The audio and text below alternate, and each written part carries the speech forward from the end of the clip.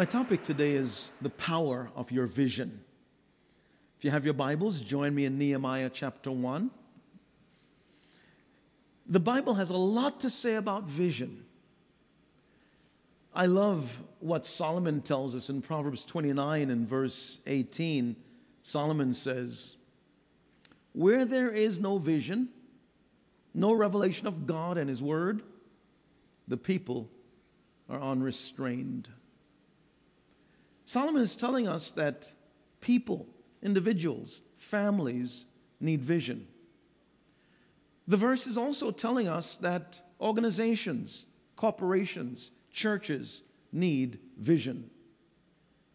Think about a dog that's roaming around outside, having no leash and no owner holding the dog. That dog can run any direction it chooses. It can cause all kinds of trouble. Why? Because it is unrestrained. The same thing takes place in you and me, in us, when we have no vision. We're unrestrained. We go in every direction rather than in a focused way. I want us to take a look at the life of Nehemiah, particularly the beginning stage of his adventure. Because we're going to see how vision is birthed in him. And there's some cues we can draw from his life that we can see applied to our own lives. And so chapter 1, verse 1 says, "The words of Nehemiah, son of Hakaliah, in the month of Kislev, in the 20th year, while I was in the citadel of Susa, Hanani, one of my brothers, came from Judah with some other men. And I questioned them about the Jewish remnant that had survived the exile, and also about Jerusalem. They said to me, 'Those who survived the exile and are back in the province are in great trouble and disgrace. The wall of Jerusalem is broken down, and its gates have been burned with fire.' When I heard these things, I sat down and wept.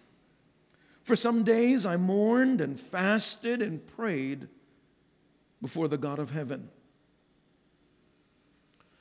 I want us to join Nehemiah, to feel what he felt, to experience what he experienced. Scripture says he was in the citadel of Susa. That was the winter palace of the Persian king, the king of Babylon. It's the location today of the southwestern part of Iran.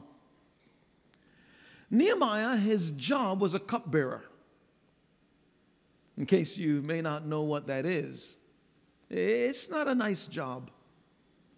It's a job of a slave. So Nehemiah was actually a prisoner of war brought from Jerusalem into Babylon against his will. The cupbearer's job was to take a flask of wine, having been trained for quite some time, and he then goes into the courtroom of the king. Take the flask of wine, pour a little bit on his wrist, sip it.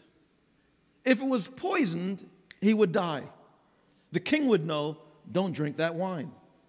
I don't think you'd want the job of a cupbearer, because every time the king is thirsty, your life is jeopardized. At some level, Nehemiah had the ability to entertain his own private guest in the servant quarters. Hanani, one of his Jewish brothers, had come from Jerusalem. And you know how it is when you reacquaint yourself with someone that you're familiar with. You talk about a lot of things, you joke, you laugh, and then conversation gets very serious very quickly. Nehemiah poses a question. How are the people back home? How is Jerusalem? Maybe Hanani's voice crackled when he spoke. Maybe his eyes looked down because it wasn't good news. He said to Nehemiah, "The people back home are in trouble and disgrace. The walls of Jerusalem are broken down. The gates have been burned with fire." When Nehemiah heard that, the scripture says he sat down and wept. The imagery is not that he just sat right there, because when the Hebrew people wept or cried in Bible days, They didn't weep silently like you and I may weep, and no one really knows that we're crying unless they see us. He had to find some private area among the servants' quarters, in the recesses of the servants' quarters, because when a Hebrew person wept, they bawled. It was loud wailing. And Nehemiah sat down and he wailed. Something had happened inside of him when he heard what Ananias said, and it so troubled him that he couldn't compose himself. He couldn't keep his emotions in check. He was undone. You may ask, what happened in him? As I talk about the power of vision, one of the best ways to understand it is by asking questions. First question, what is vision? Because that's what happened to Nehemiah. Vision was awakened in him. Something grabbed hold of his heart that so messed him up it caused deep change. It was irreversible. He could not go back to what he was. He couldn't go back to that coiffured living, in just staying in the palace with all of its palatial features and architecture and tapestry and marble surroundings. That wasn't impressive to him any longer, because what happened to him was when he heard about what was going on back home. Vision to bring change, and that's the answer to the question. What is vision? Vision is something that is realistic, credible, attractive, that points to a future. In other words, how things are today, when I have vision, vision says how things are today will not remain that way tomorrow. I'm going to do something about what I feel. I'm going to do something about what troubles me. And when we look at the scripture, to be technical, vision is awakened in us. We discover it. And vision is always attached to a people. It's always attached to a place. And it's always attached to a problem. Anytime you know you have vision, it's about fixing a place, addressing a people, solving a problem. And vision is awakened that way. Henry David Thoreau put it this way: it's not enough to be busy. So are the ants. The question is, what are we busy about? Well, what's your vision? Well, what keeps you up at nights? Because vision is the blueprint of your future. See, the two most important days of your life is the day that you're born, and as Mark Twain says, and the day you discover why. You're going to know why are you here on this planet? Well, why did God in his infinite wisdom allow you to be born? Why now? Why here? Why in this generation? Why in this century? What is behind the genius of God? See, vision, it's a blueprint of your future. It's bigger than happiness. It's bigger than personal fulfillment. It's bigger than your peace of mind. It's bigger than family. Vision is about an attractive future state that you're going to bring about, because what's inside of you pulsates so much it looks to express itself. See, vision is the seedling of a great purpose. Nehemiah sat down. He just bawled. Scripture says it was the month Kislev. That's around November, December in our calendar year. Then when we go to chapter 2 of Nehemiah in verse 1, it says it was the month Nisan, which is when he went before the king. And Nisan is March, April. So from November, December to March, April, about 4 months, this man was fasting, seeking God, crying out to God, because something had got hold of his heart. And what was it? He had to do something about the walls in Jerusalem that were broken down. The gates that were burned by fire. And the reason why he had to do something, because the people were in disgrace, filled with shame without the walls around the perimeter of their society. Because an unwalled city in Bible days is very important. Nehemiah had to do something. Why are walls important? Walls provided safety from wild animals. So that means that the people are in trouble. Wild animals are coming in the city and dragging people away, kids and men and women, and devouring them. Walls provided protection protection from neighboring cities, neighboring villages, neighboring countries that would come in and kidnap or steal or kill or drag people away into slavery. So Nehemiah recognized the necessity of wall. It's like you having a house without a door. Can you imagine? I'm walking by your house. Hey, what are you doing in there? What are you cooking? Hey, that looks good. Why are you watching that? And I just plop myself down in your house. No door. Walls provided a boundary. A boundary for the city. Jerusalem had no perimeter. When you say to people, I live in Jerusalem, they say, where's that? You have to say, it's over there. There's no walls that defined it, no boundaries. And so it created a sense of shame and disgrace. And walls also provided unity. Unity in terms of theologically, philosophically, worldview. Because without walls, you would have then the byproduct of syncretistic thinking, an amalgamation of thoughts and worldviews that's so disjointed, all mixed up. Everybody over there, they're all mixed up. They think the same thing, they think so differently, rather. They think so disjointedly. You don't know. It's like me saying to you, think like a New Yorker. Everybody has an image that comes to mind. My wife and I were at a conference a couple of months ago, and she was supposed to speak that morning, and most of the people in the conference were from New York. And most of the speakers, 99%, were men. She was the only woman. And so this New York lady walked up to her and just looked at her, eyeball to eyeball, and she said to her, you know what you got to do, right? I mean, that's how New Yorkers are. In other words, you know what you got to do, right? In other words, you are the only woman here. You better represent. You know what you got to do, right? So she said to me, I said, yeah, I understood what she meant. Because Marlinda's from New Jersey. I said, I got it. That's code language. That means you better hit the ball. And so, without walls, Jerusalem was a mess. Nehemiah wept because he felt like, I gotta do something. I know I'm a simple cupbearer, but I gotta do something. I know my position's one of servitude, but this thing inside of me, it troubles me.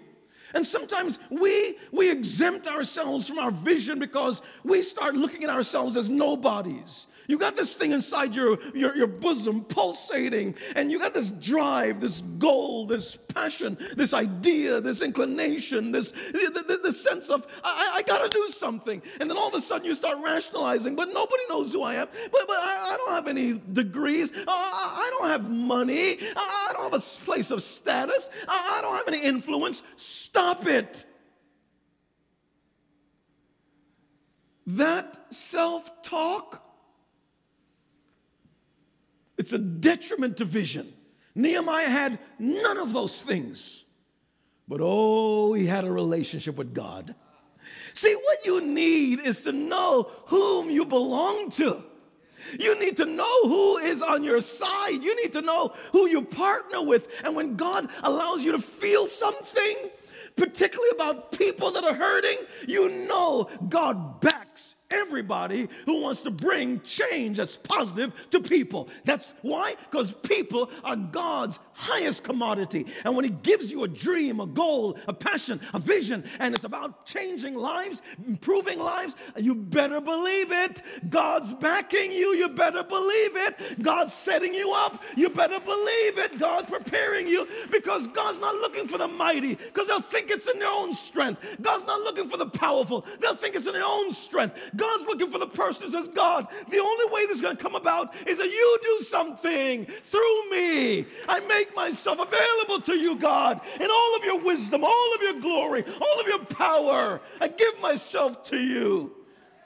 I want you to see how this thing works. It works when you don't understand. So what is vision? Vision is when something in your soul aches to be expressed.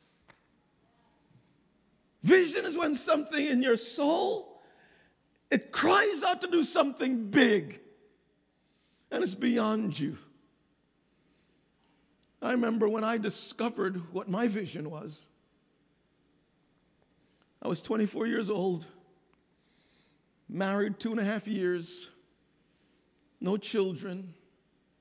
Marlinda's expecting our first daughter. We have 2 children. They're adults now, 2 daughters. She's expecting our first daughter, and she had all these cravings for different kinds of foods. And she said, honey, would you go to the store and buy these things? She gave me this list of all odd things that shouldn't even be on the same piece of paper. And so I'm trying to be a good husband, so I said, yes, dear. So I grabbed the list, and I'm going to the supermarket, and I get there, pick up one of those little red hand baskets. And by the way, the church was only 2 weeks old at the time. I couldn't even spell church. I really didn't understand. Didn't even know that I needed a vision. What's that? And so I'm in the grocery store. I'm taking things off the shelf and putting in the little basket. I'm just putting in the basket. I get to one aisle. I reach up. I take the item off the shelf. I put it in the basket. And I just happened to look down the other end of the aisle. And it was so clear what I saw. I saw blacks. I saw whites. I saw Asians. I saw Latinos. I saw biracial people. It was so clear. And I heard for one of the first times in my life the audible voice of God. David, why can't it be like that in my house? I started weeping uncontrollably. I couldn't hold back the tears. I wasn't thinking about diversity in the church. I wasn't thinking about how races can be able to come together under the umbrella of Christ in one church and be a model of reconciliation. It was never on my mind. And God put on me that afternoon one of the major problems in his house. I couldn't hold back my tears. And I want you to understand my personality. I'm one of those stoic guys. You know, I'm the guy when you watch Star Trek, I'm the Vulcan. Just the facts. Don't talk about emotions. Just give me the facts. On top of that, being of Jamaican descent, and Jamaica was colonized by the British, my culture is British. And so British culture is, you don't show emotions publicly. And so I got personality, I got culture, and here I'm now. I'm weeping uncontrolled, I'm with tears, and I couldn't hold it back. God chose the most unorthodox place to mess me up. Why can't you do it when I'm at home by myself? So I have some idea of how Nehemiah felt.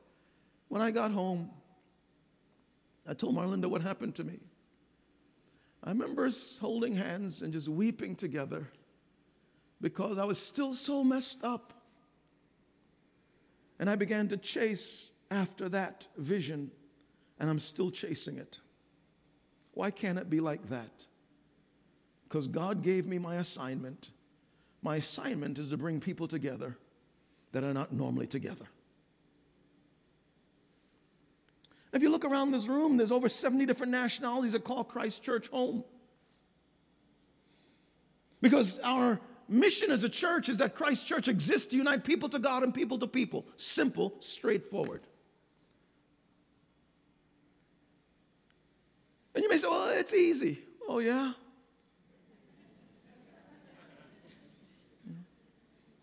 It's not that easy. So what is vision? Vision is the stuff that keeps you up at nights. There's a second question that emerges from the text. Why is vision powerful? I offer several answers. Because it cries for expression. It's like a baby in the womb.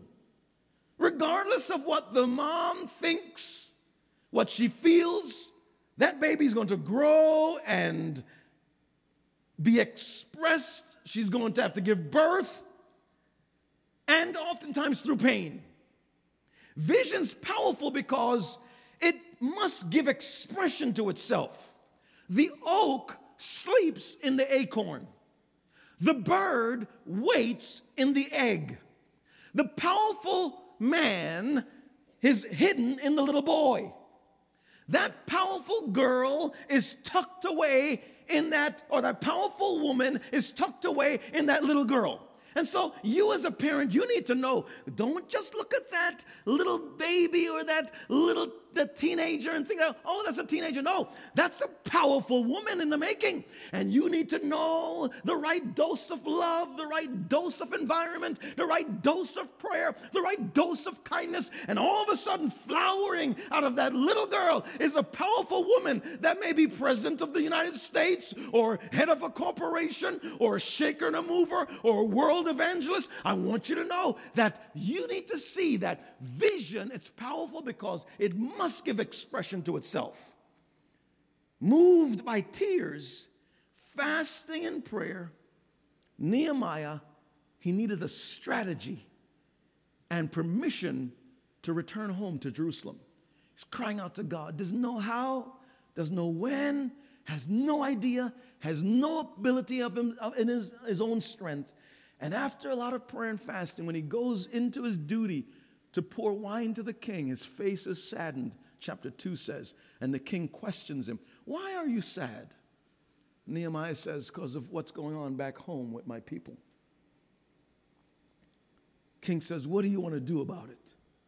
He says, King, please grant me leave that I may go home and rebuild the walls, rehang the gates, and change the city. The king says, done. I'll give you money. In fact, I give you a title, governor, so that you can go there and make things happen, that nobody bothers you. I give you also access to Asaph, the keeper of the king's forest, so he can give you all the lumber you want. And I'll give you soldiers to go along with you so that nobody troubles you en route to Jerusalem. Could you imagine that? Here's a cupbearer. After prayer and fasting, I want you to see how powerful God is. Why are you allowing yourself to get sucked into this thinking that, oh, I can't get anything done. I can't do anything. I'm a nobody. Let me tell you the power of vision. The power of vision is that it takes a cupbearer and turns him into a city builder. The power of vision is that it takes a slave and makes him a deliverer. See, vision is powerful. Vision makes champions. Why? Something inside of you that says, I can't stay mediocre. I can't stay unfulfilled. I must get my mission accomplished with the glory of God. I want to come alongside and encourage you today. There's someone here, someone watching that needs to hear a word from the Lord and how powerful vision is. I love what Muhammad Ali says. Champions aren't made in gyms. Champions are made from something they have deep inside them.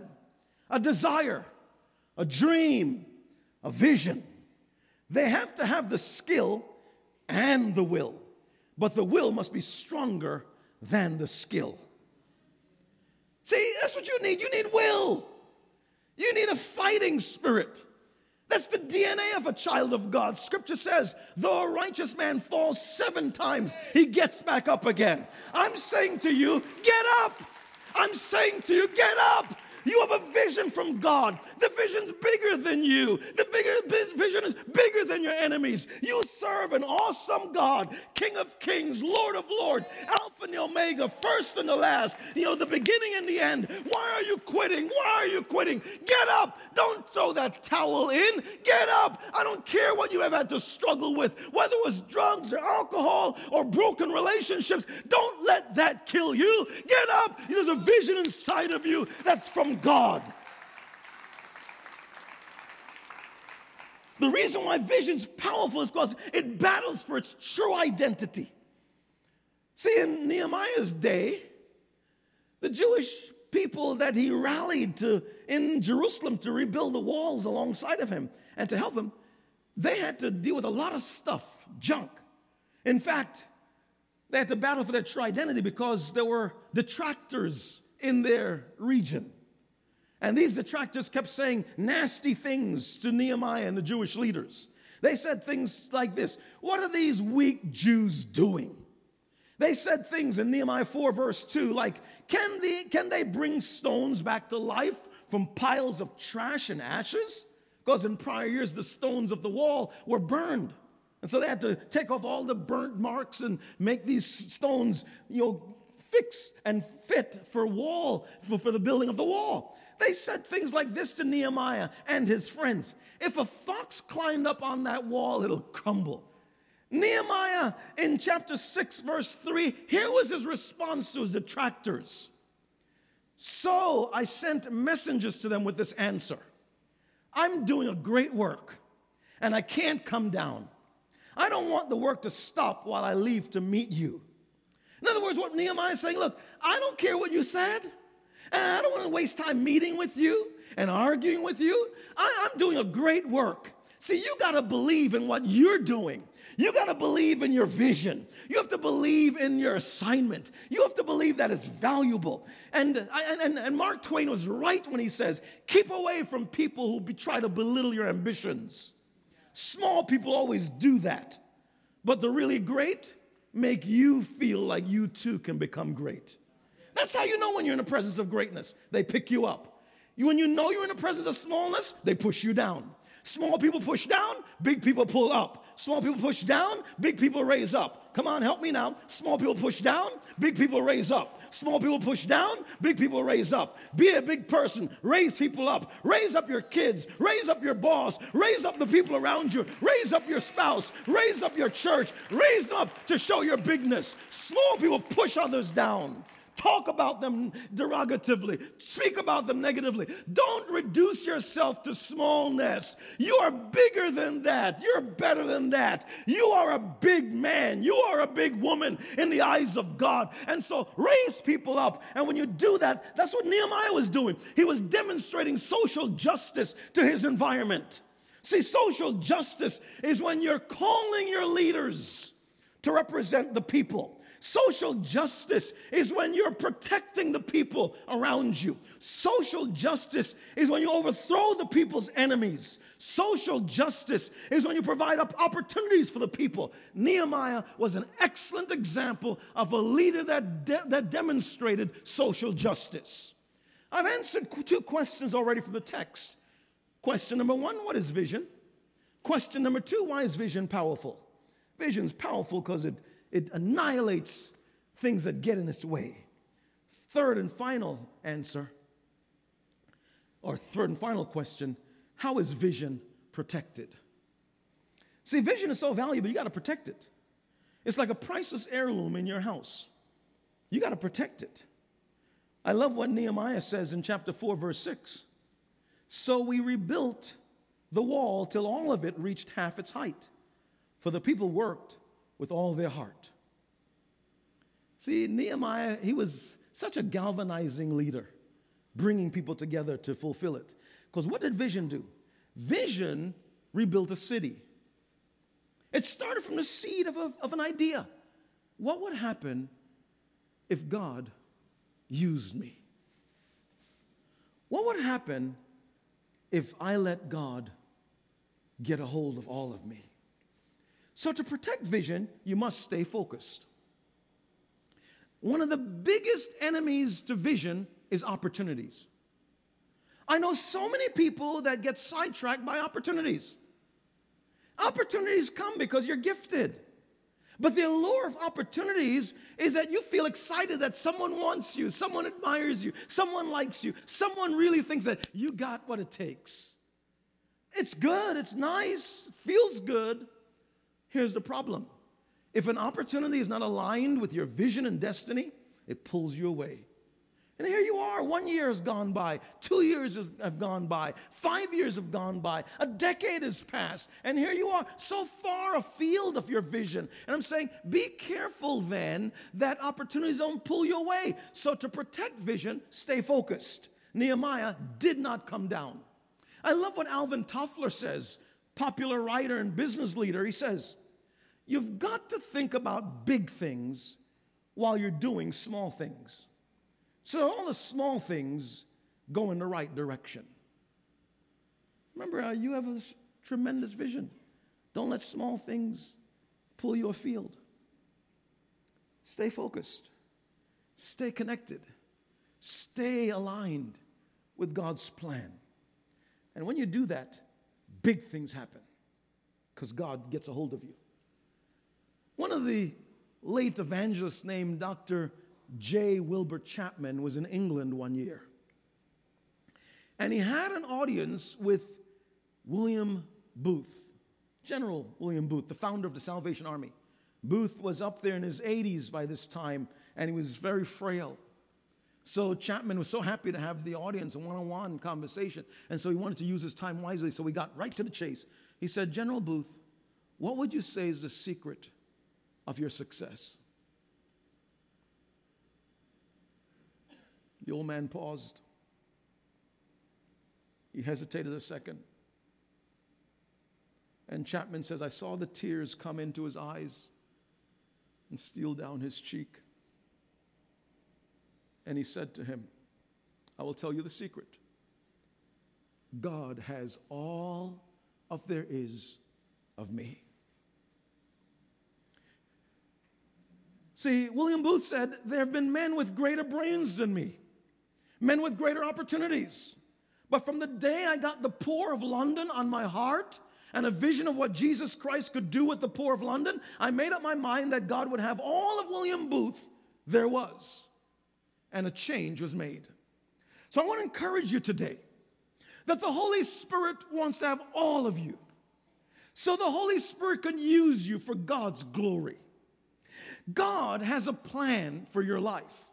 And so when you give yourself to Him, all of who you are, He can take your life and make it something more majestic and more powerful like He did to Nehemiah of old. Ladies and gentlemen, these three simple questions must be answered by each of us in our own context. What is vision? Why is vision powerful? And that question must be answered, how is vision protected? And you protect it by staying focused. You protect it by ensuring that you give yourself totally to God, that He may work in you totally for what He created you to do and to be. I'd love the opportunity to pray with you today.